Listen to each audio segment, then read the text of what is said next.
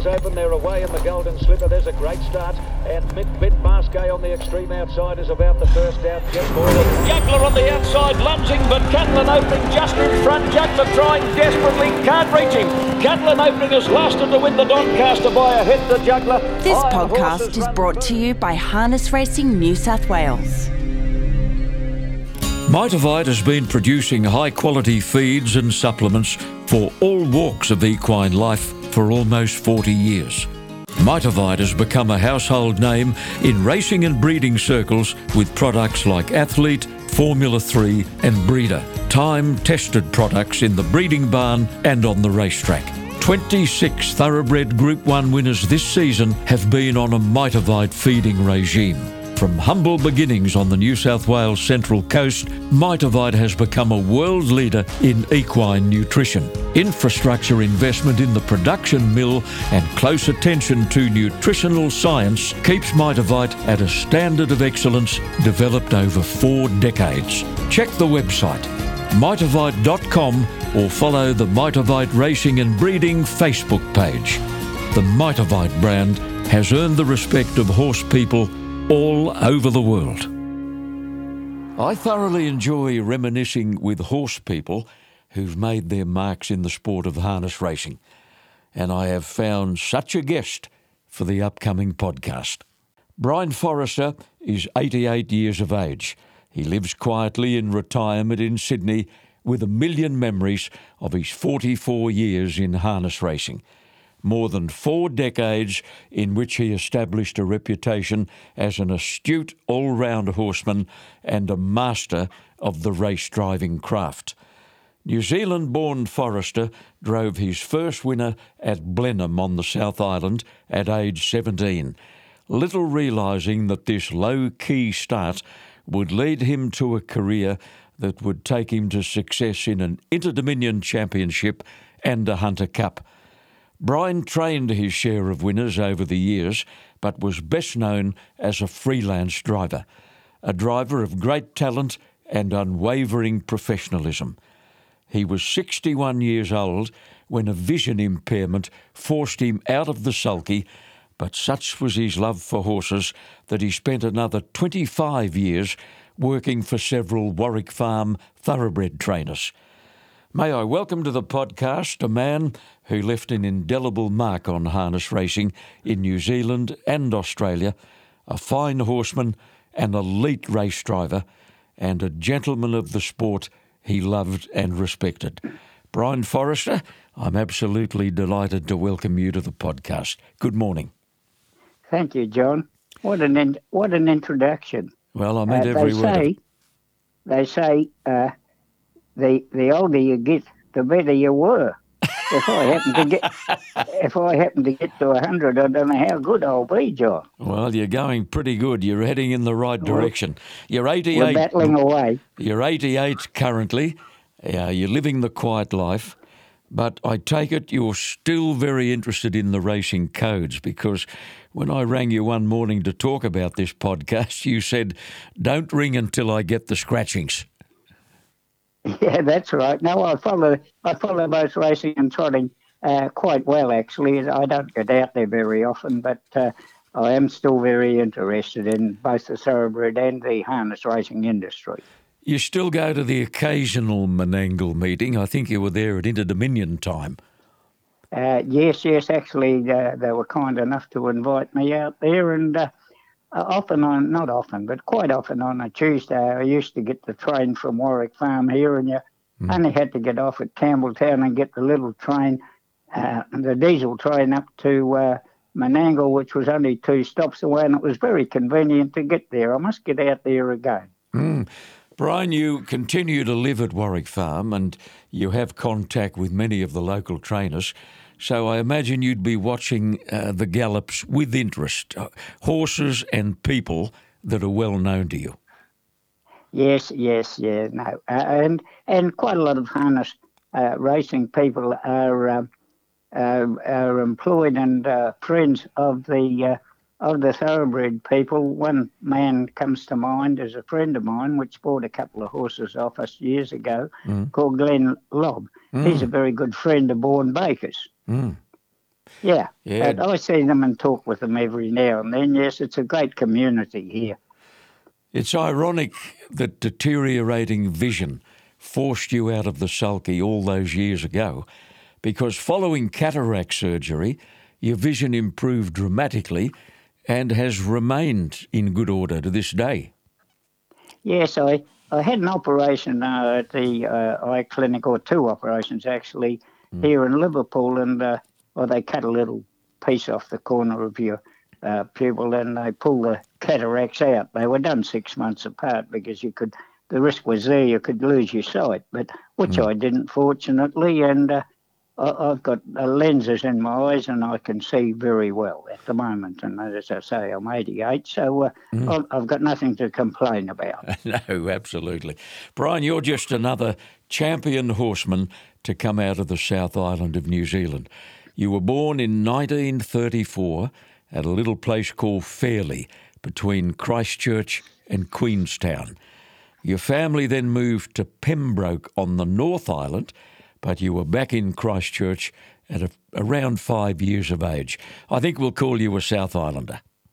I think you can, actually. I was born, as you say, in a little place called Fairlie in South Canterbury, which is only about probably 25, 30 miles from Mount Cook, so by crikey, it was pretty cold there. My old grandfather settled there in about 1880, I think. Did he really? And, yeah. And then we went down to Pembroke, which was on the banks of Lake Wanaka, but that was down the South Island, John. I beg your pardon, yep. Yeah, and Fairlie was called the Mackenzie County as part of South Africa, and the Mackenzie County was called Mackenzie after a sheep stealer called, I forget his first name, Mackenzie was his second name, and he had a dog that did not bark. And they used to drive their that's a true story. Yeah. They used to drive these sheep down to Coorau, miles away, and sell them at the sales there. But eventually they caught him and they did pardon him. So that's how the Mackenzie County was named, and they have the most wonderful Mackenzie County show every year in Fairlie. Yep. Two of your close relations achieved great distinction in World War II. Now, you had an uncle who survived 3 very famous battles. Yes, my mother's brother. Yeah, he fought Greece, Crete, North Africa and Italy, and got home too.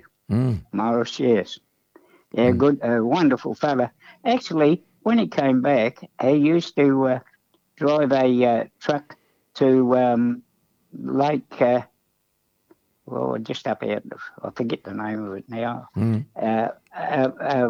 Lake Tekapo. They were building the fire station in those days, and he used to always put me in the truck with him when I was on school holidays, and we'd go up to Lake Tekapo. He used to cut up cement there to build for the dam there, and eventually, the dam was there under the hydroelectric scheme, and that's the last time I saw my Uncle Morris, yeah.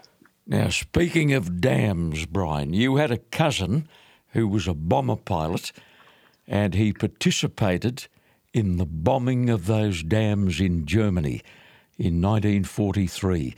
The legend that became the Dam Busters.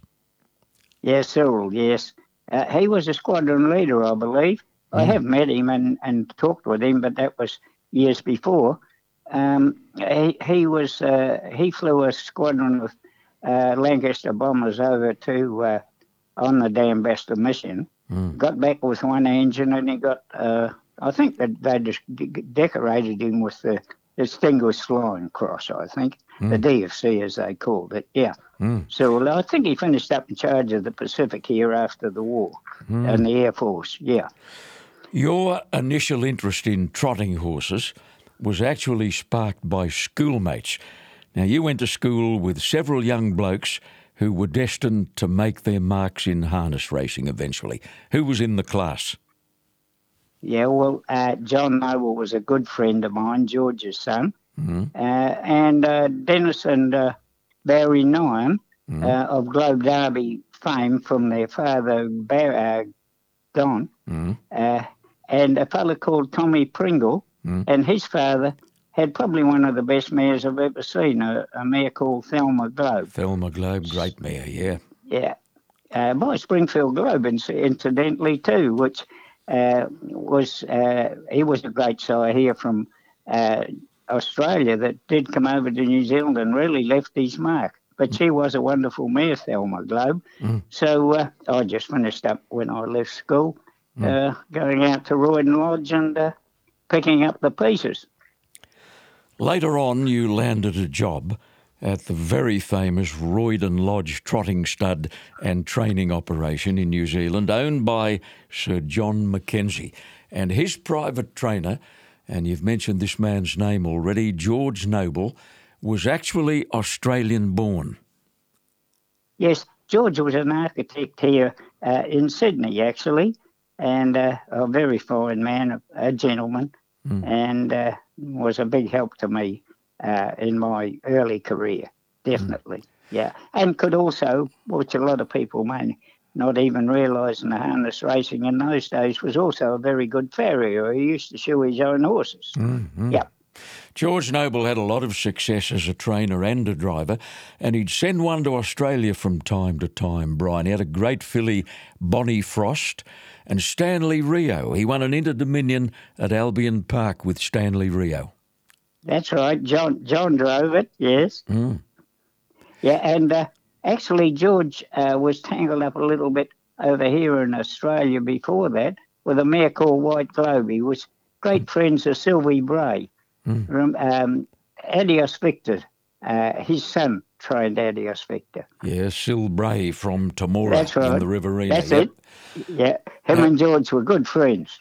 Roydon Lodge, Brian, was home to many great stallions, including two legends who had a massive influence on the sport in Australia and New Zealand, Light Brigade and Hugh Scott. And you tell me you actually handled these very famous horses in the breeding barn. Yes. I did hand serve a horse with Hugh Scott and with Light Brigade. The old stud groom there just gave me the permission to do that and actually supervised it, just so that I could say I'd done something in my life. Yes. He also gave me a good indication into life. He said to me, "Oh, you're interested in this, being in this harness racing business, I see." I said, "Yes, Sandy, I am." He was a good old Scotsman. He was a great old man. He said, "Well, you'll find it's full of bit of disappointments with a few pleasant surprises." Ah, dear me. He was the man. You told me that years ago. Yeah, and it's worked out that way. I think he said it's a business fraught with disappointment, interspersed by the odd pleasant surprise. Yeah, that's exactly it. You got it. Yeah. I remember older trotting blokes telling me over the years about the Golden Cross in standard bred breeding, and that was Light Brigade over Hugh Scott mares, and it worked time and time again.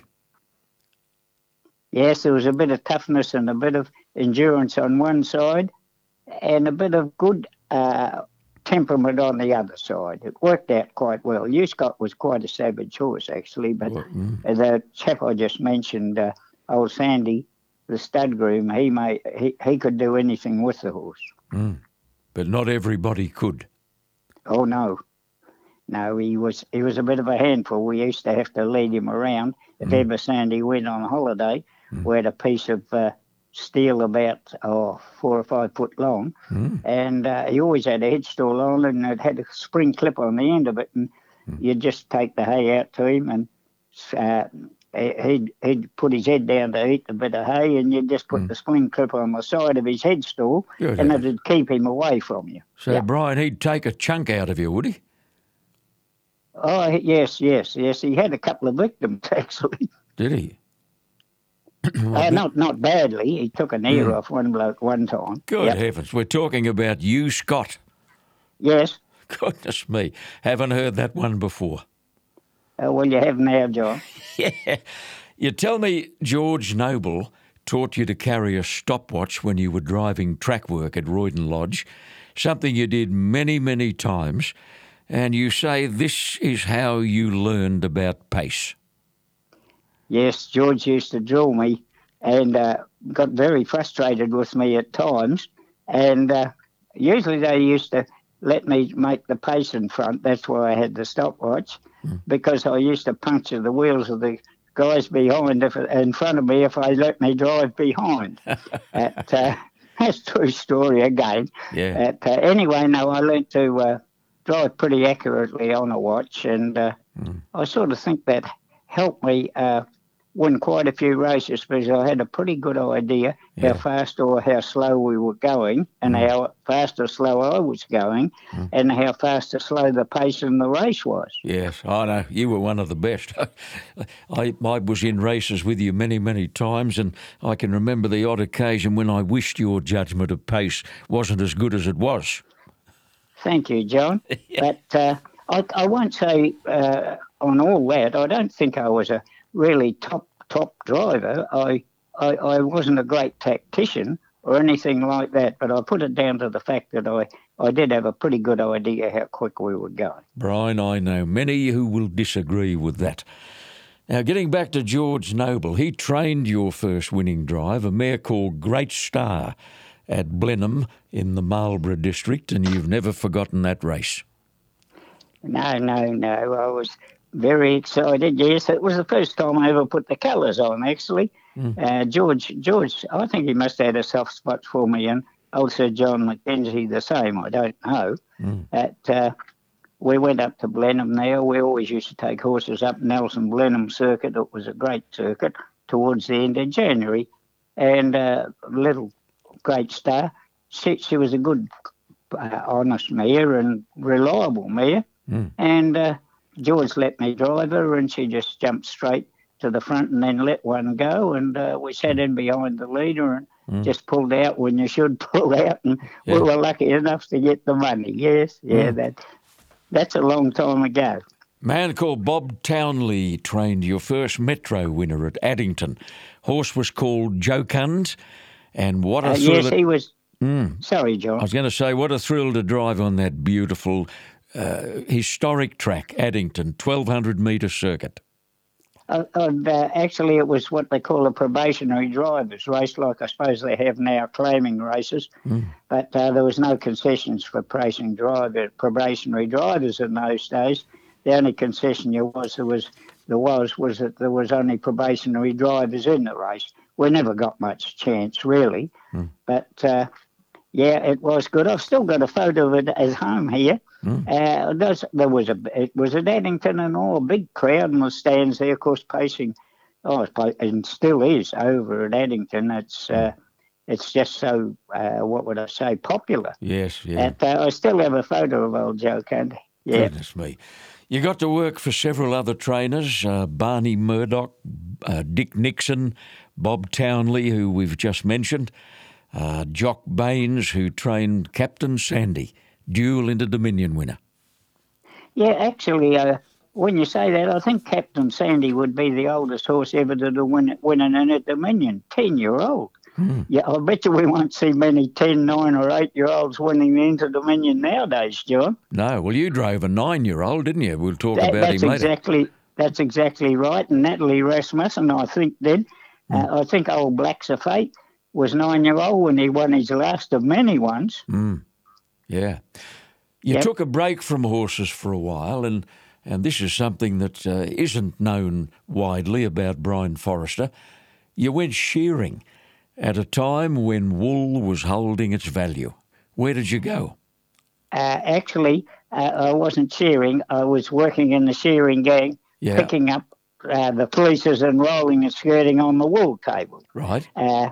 And in those days, I was still going to school. I used to do a bit in my school holidays to get a few dollars. And in those days, wool touched a pound. Goodness me. And I was taking more money home than my dad was getting in those days. We were getting £20 a week, which was quite a bit of money in the late 1940s. But it was a great life, the old shearing life. Yeah, nearly got me. Yeah, almost got you. Sharing is very, very hard work and still is. Yeah, well, Brian, I'm glad it didn't get you, because if that were the case, we wouldn't be doing this podcast this morning. No, probably not. We'd be out in the shearing shed. Yeah. Well, you were working for an Auckland trainer called Bruce Lee, who came up with a decision that would change the course of your life. Bruce made the rather adventurous decision to take 6 horses to Sydney for a brief campaign and invited you to go with him. I bet he didn't have to ask twice. Actually, I went up to work for Bruce after the shearing game, in a white weight stand, and we had some success there. I won the first race ever run at Alexandra Park. Did you? Yep, with a light brigade stallion called Dan Duval, and the sprint on the same night with a horse called Canyon. Goodness me, your memory is amazing. Amazing. Those are the sort of things I don't want to forget, John. Yeah. Canyon came over later and went round in the Inter-Dominion in Perth. I never came over to drive him. A chap called the trainer brought him over, Bruce Levy, and Phil Coulson actually drove the horse over there in West Australia. I don't think, the horse didn't go much good. But Phil Coulson, a few years later, came over and won the Inter-Dominion here at Addington with a horse called Junior Royal. Right. Now Junior Royal returned a positive swab, and Dirty Townley and Stella Frost got the result. They lost the Inter-Dominion on protest. Yeah, Brian, it's not often... Not often I get to correct you. That horse was called Junior's Image. Yeah, thank you. 1971. I think he won his 3 heats before too. I'm not quite sure. Yeah, I think he did. I was there. I actually called that series for 2GB in Sydney. I remember it so well. Yeah, I was there. I saw the first 3 heats, but I was home before the final. I think I had to come home to work. Brian, we've got off the track a bit. We were talking about that trip to Sydney with Bruce Lee, and you brought 6 horses on an old ship called the Wonganella, a ship with a lot of history. She'd been a hospital ship in the islands during World War II before returning to that Trans-Tasman run. Now, you were telling me the other day it was an awful trip. How did you handle the big seas? I think it was remembering the hospital times. It was scary. It took us about 4.5 days to get over here from Auckland. Yeah. And it was very scary, especially going down the hold to feed the horses, which would be about 50 feet down on a very narrow ladder. And the old sea, the ship used to go right down. And you'd say, gee, I don't know whether this is ever going to come up again. But fortunately, it did each time. Yeah. Yeah. And while I think of a little bit of trivia there was about 28 horses from memory there. The ship's carpenter did most of them. I did my 6. Yeah. And there was an old chap there. And I got talking to him a bit. He had a thoroughbred. And he said to me, you're going over to try your luck over there, son, he said. And I said, oh, yes. I said, I never know what's going to happen. And he said, I think this horse can win the Epsom, he said. I said, oh, yeah. I said, what's its name? Yeah. He said, a horse called Rochdale. Goodness me. And Bill Sanders was the guy's name, or the trainer's name. I shouldn't call him the guy's name. He was a very respectful man. Yeah. And anyway, sure enough, he won the Epsom. Won the Epsom with Athol George Mully on. Correct. Goodness me. And you had an early tip. Yeah, well, I think I got 6s. It paid 3s, I think. Yeah. Not that I was ever a great punter. I never ever. I've seen, what would I say? I've seen too much joy and too much misery through the punting game. It's like everything else, yeah. Well, while in Sydney, you stayed at the Bankstown stables of Max Truer, who would later play a key role in your career. Now, those horses of Bruce Lee's, 6 of them, barely paid their way.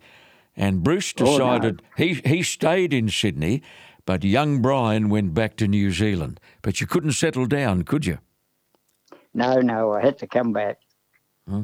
And Max had offered me a job. He said, "Son, if you ever decide to come back here," he said, I was 27 at the time, but he was a lot senior to me. He said, "If ever you decide to come back here at the time," he said, you just give me a call. So I phoned him up, and he said, "Yeah, definitely a job here," and hopped on the plane. I wasn't going back on the Wanganella, I can tell you. Hopped on a plane, and I was over here, and away we went. Yeah. Yep.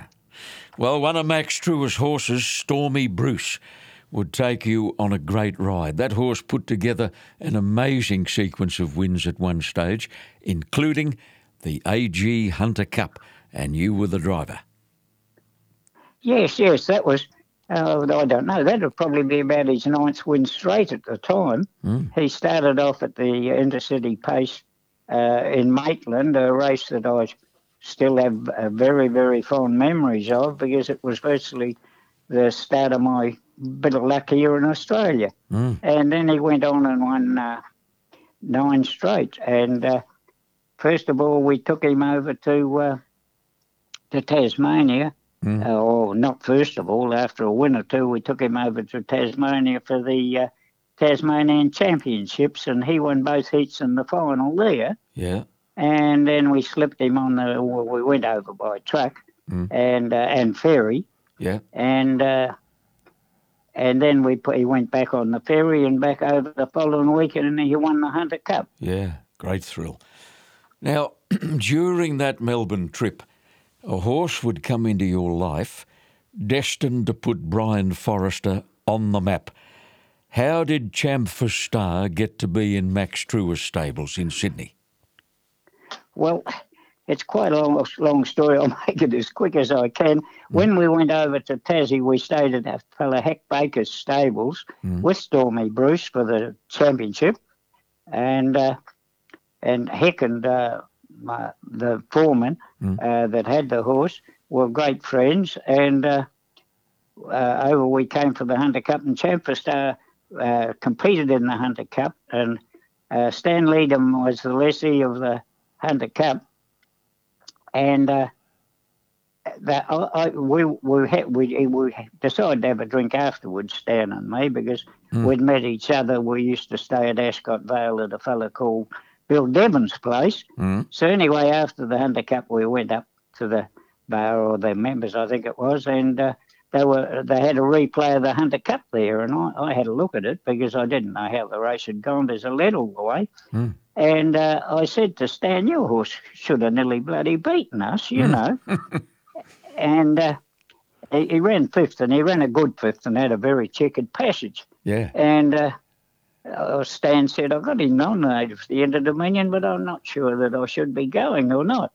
I said, "Well, you go and have a yarn to the boss, and you might come to some arrangement with him, you know." So the next day, Champfort Star was on the truck, and back here to Sydney he came. Yeah. Well, Brian, there was a well-documented track trial at Bankstown the week before the opening round of Inter-Dominion heats in 1966. Several trainers got together to trial 6 very good horses in a mini race, really, and you drove Champfort Star in that famous trial. He flew, didn't he? Yeah, I don't forget that one either. There were 6 of us. No one wanted to lead. I think there was Flaming Star, Tenth Scrooge, Dale's Gift, and I just can't remember the other 2. They were pretty good horses, and no one wanted to lead, so I said, "Well, I'll lead." And anyway, away we went, and we worked what we had to work, and we worked good work too. And I had a little bit of a look as we were going over the line, and my horse did win the workout, and I thought to myself, I've got 2 or 3 lengths up left in me in this horse. So I went home and I said to the boss, I said, "Hey, this has got some sort of a chance in the final, this horse." And anyway, that's the way it went. And I went to Gosford that day, and we're on the big grass track it was in those days. Drove a horse called Steady Prince for a chap called Gordon Fletcher, and which happened to win too, incidentally. My luck must have been in. But he was Champ for Sale was 100 to 1 when I left Sydney, and I think it was about 25 to 1 when I got to Gosford. After the trial. Well, he won all 3 heats, Brian. He started favourite in the grand final, despite the presence of some very good horses. The weather turned nasty, and it rained and rained for days leading up to the meeting. There was concern it might have to be called off, but it went ahead. You jumped to the front, but for one horrible second, you thought you were going to be crossed, and the track was a slush heap. Yes, dead right, yes. We jumped away. Old Champ went away in his usual, what would I say, tradesman-like fashion. And Kevin Newman was driving a horse called... Double Adios. Double Adios, Double Adios. I forget who it was for. Jimmy Caffin had it and he lost it because he wouldn't drive it in the final. He picked another one to drive. Yeah, trainer called Morphy. Trainer called Morphy had him by then. Oh, I think that's right. Yeah. Anyway, Double Adios was quite a barrier rogue and he didn't very often jump away well. Yeah. But they must have given him a nice bit of barrier practice, and he's jumped away very well from 5. And I had a look across and I said, by crikey, I'm not going to lead these. And then Double Adios made a break, and I was there. I was in lead, and it was a dreadful night. And I feel so sorry for everyone that was behind. Yeah. But the meeting did go ahead because everyone wanted the meeting to go ahead. There was lots and lots of people. There were Americans there, and there were people from North and South Island of New Zealand, West Australia, everywhere. They all wanted it over and done with, so the decision was made to go ahead. Well, you rated Champ for Star beautifully, and he held off the champion New Zealand mare, Robin Dundee, who came off 24 yards, got very close to you, and she did a colossal job to get second. Now, before we leave Robin Dundee, Brian, I've got to mention that the following year you had the privilege to drive that great mare on 3 occasions. You ran 3rd at Harold Park. You think Mary Kathleen may have won that race. Your second drive was in Melbourne, and you won it on protest. What happened there? Yes. It was a free-for-all. Around the three furlong Melbourne showgrounds, and halfway down the back straight, Hellwares gave him a very hard time. Laid all over me. I was on the fence behind the leader. Laid all over me and probably cost me 2 or 3 legs. So anyway, Hellwares won the race, and we had to in those days go over the scales and weigh 10 stone. So anyway, I'm going over the scales, and the chief steward said, "Are you going to protest?" And I said, "Yes, sir, I certainly am." And that was it. Yeah. Yep. Your 3rd drive on Robin Dundee was in the 1967 Hunter Cup, won by Waitaki Hanover. You finished 4th in that. And, of course, later that year, Robin Dundee won the first edition of the famous Miracle Mile. Now, Brian, I mentioned earlier that you're probably best known as a top-class freelance driver, but you did train many horses over the years, and I remember a lovely mare you had by the name of Adios Bauer. Gee, she won some races for you. Yes, Adios Bauer. I think she won about 10 races. She was a deep Adios mare, and most of them weren't all that good as racehorses. The deep Adios, but they finished up good mares. Yeah.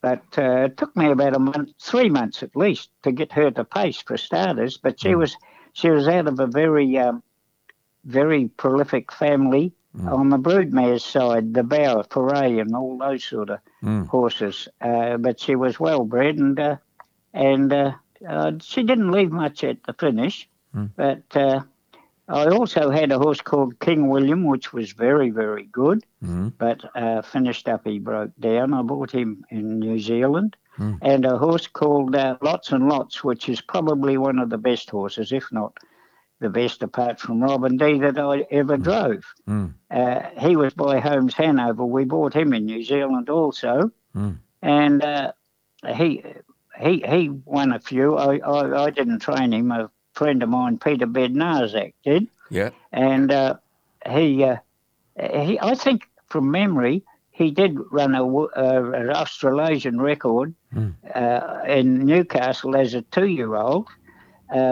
And I think it was only about 157.2 or 157.3 or something.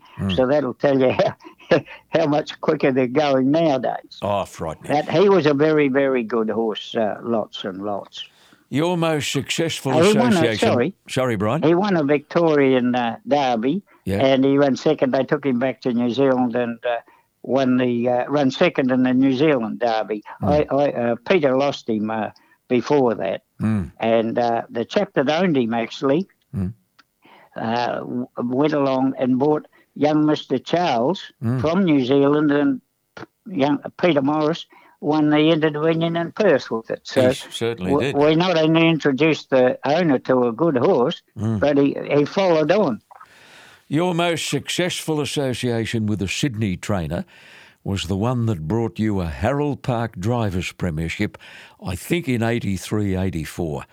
You teamed up with a very hard-working lady called Fran Donahue, a former nursing sister who became a brilliant trainer of harness horses. And that association started by accident. John Binskin had been driving for her. That's correct. I can't just quite remember, Ronan or some name like that was the horse's name, and Johnny had to drive something else in the race. And he was a very difficult horse in the race early. And I managed to get on with him quite well, and he did happen to win that night. So I kept the drives on Fran's horses for quite some time. And the season you won the Drivers' Premiership, Fran became the first female trainer to ever win the coveted Harold Park Trainers' Premiership. A great lady and a wonderfully talented horse person. Now, yes, and a lovely person also. Absolutely. You've also got a New South Wales Drivers' Premiership on your CV. Yes, I think I may have won that by default, John. Tony Turnbull used to win it just about every year, but he broke his leg this year. Yeah. And I think he was off for about 3 months, so I do feel I might have got that New South Wales Premiership by default. Brian, we'll just pause for a moment to clear a commitment on the podcast. We'll be back with Brian Forrester after this.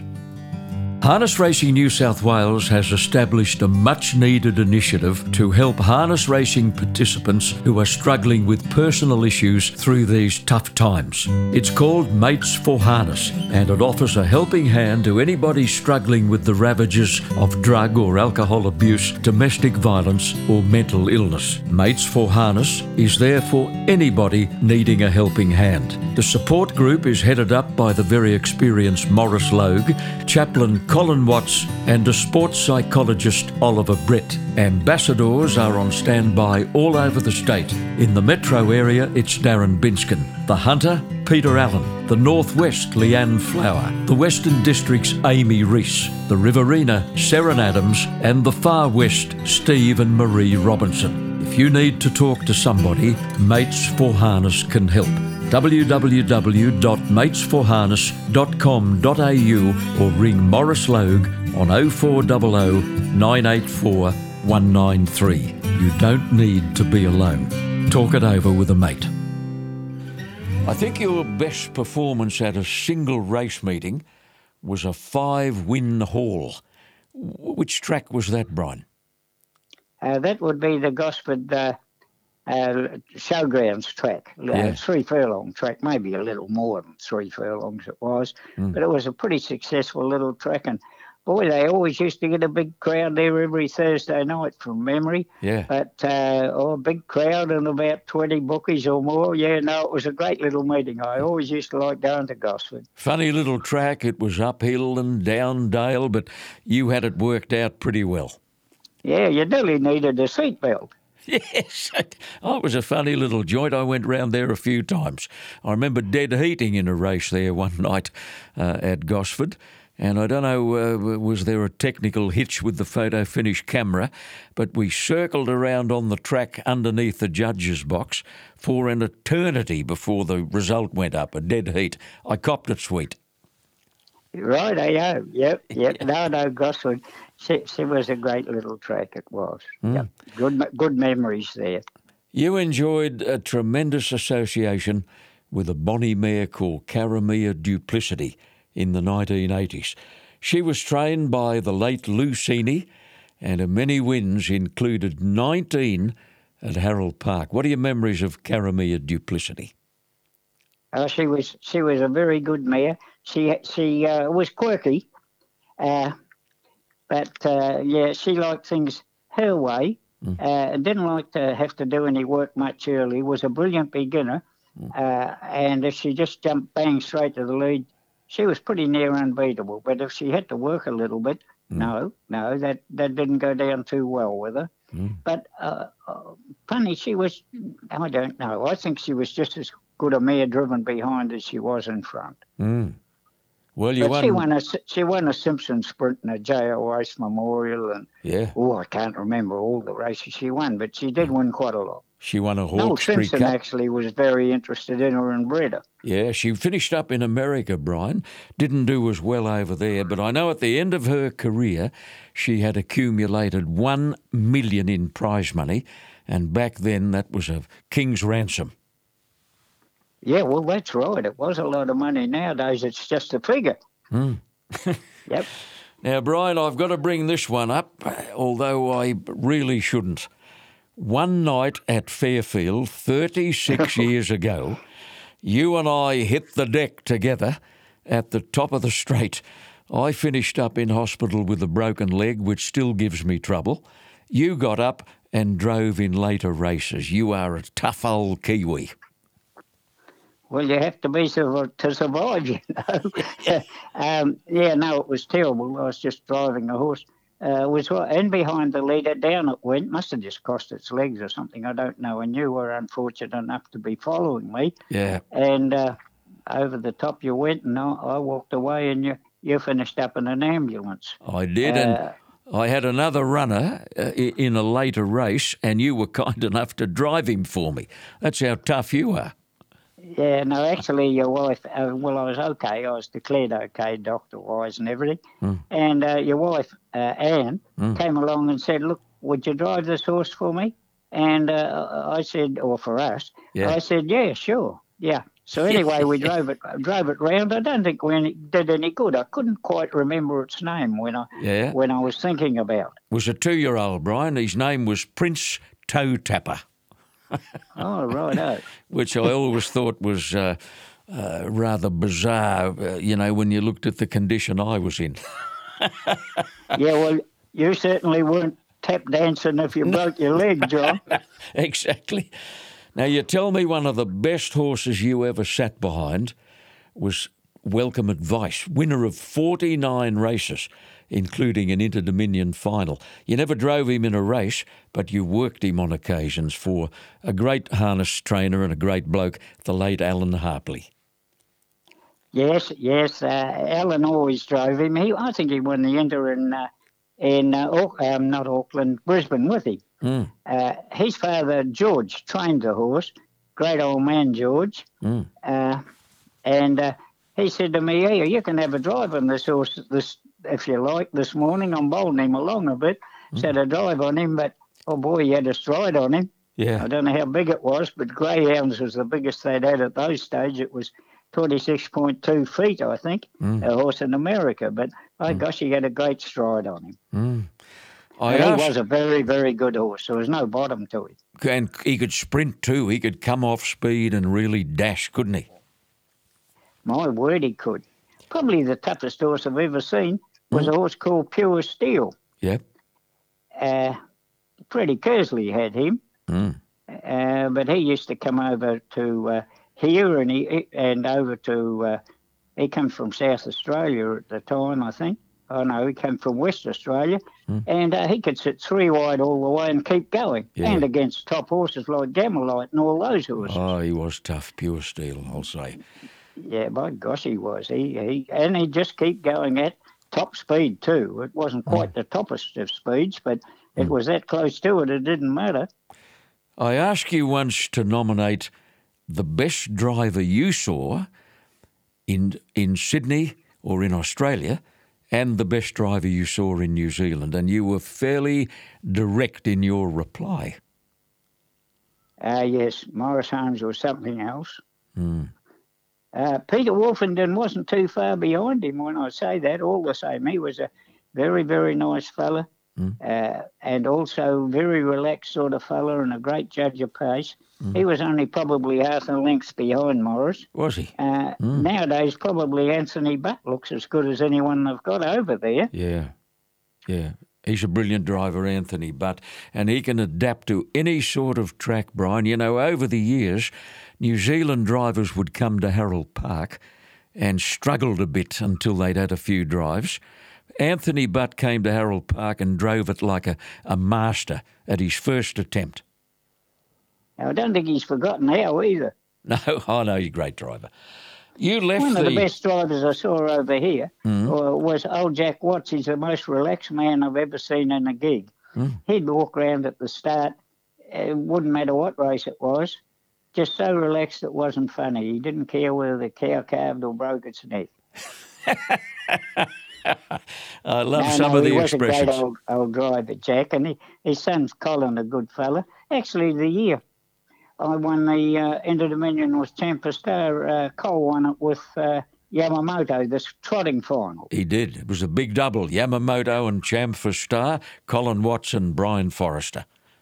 And I run third in that trotting final too with a little South Australian mare called Sugar and Spice. Your memory is amazing. But Cole was, well, his horse was just the better one of the two by quite a bit. You left the Sydney scene for a while in the late 1970s and you moved to a great trotting town, Leeton, in the Riverina. You trained horses there. Did you enjoy the country life? Lovely, yes, I did. Actually, I had a pretty serious car accident and I needed a bit of recuperation. So I went away from what they call the pressure of town and got back to my normal way of doing life again, you know. Before I came back here, we had 6 children and they all had to have an education, nothing against Leeton, but if they needed an education, they would have had to come back down here to Sydney. So we came back down to Sydney. I love Leeton. Leeton, a lovely place. And came back down here to Sydney and bought 14 acres at Kemps Creek, which we later sold and went and lived at West Hoxton. Yeah. And then I came down here to live at Warwick Farm. I mentioned earlier that you went into the galloping world when you quit the sulky and you worked for 3 Warwick Farm galloping trainers. Who were they, Brian? I worked for Steve Engelbrett, a very, very, very, very nice man and pretty astute bloke too, Steve. Yeah, no, a good fella. And then I went and worked for Brian Smith. And Brian's, well, he's always been a good trainer. I think he won an Arc de Triomphe with, I forget the name of his horse now, but... Belmarino. Belmarino. Yeah, you got it. That's him, yeah. Yeah, no doubt about it. There's a photo of the horse and the jockey in the Bush Inn pub, actually. It's the only time I've ever seen Belmarino. Yeah, and he left and went to Brisbane, and Mandy Turner worked for him and took out a trainer's licence, and I worked for Mandy Turner for a good many years and knocked off when I was getting to near 80 because I'm a bit like you. You've got a bad leg, I've got a bad ankle, and I couldn't keep up and lead a horse at the same time. So I thought, well, it's about time I gave up, so I gave up. Brian, during your time at Warwick Farm, you sustained the worst injury you've ever suffered with horses. I think something lined you up inside the stable one day and didn't miss. Yes, he fractured my skull and depressed my skull badly, actually. about 3 o'clock in the morning. Might have been a bit earlier or a bit later. And up by ambulance to Liverpool Hospital, and I was there for about 4 days. I don't know whether they were thinking I might die or not before they did an operation on me, and a fellow called, or a specialist, I suppose, he operated on me, called James Van Gelder. Well, he virtually saved my life. He came along to see me before the op, and he said, "You're in a bad way." He said, "We're going to have to open your skull up and get a little bit of bone and prop the rest of your skull up with that bone." And he succeeded. So Right. Your medical terminology. On my side since. Propped it up with another piece of bone. Well described. Sorry? I say your medical terminology is quite humorous. You said they propped your skull up with another piece of bone. Yeah, well, you can only say it. You can only say it as you see it. Yeah. And that's exactly what happened, you know. You and Coral were the parents of 6 kids who have in turn supplied you with 8 grandchildren. Where are the kids nowadays, Brian? Are they all in Sydney? I have one in Hong Kong. He's a doctor of economics, I think. Yes, he is. He actually called me last Sunday. I had a great old yarn to him. And I've got one in the Gold Coast, which is a high school teacher. One in the Blue Mountains, a girl, a daughter, which is into finance. Yeah. A baker, and the daughter that is married to a chap, and they both work away. They've got a cafeteria beside the Kurawee railway station, and another fella that's a metal worker. Yep, good, and they're all well and all busy. Oh, they've all put in all their lives, work hard and do their best. And as Banjo Patterson said, anyone done his best has done enough. You know, the Menangle track has changed harness racing a hell of a lot. It's handlebars down now in most races, and the younger blokes drive similarly on the half-mile track at Penrith. A 155 or 156 mile rate at Penrith is commonplace. Yes. And hey, these drivers, or these young drivers, as you say, they've done very well, to my opinion.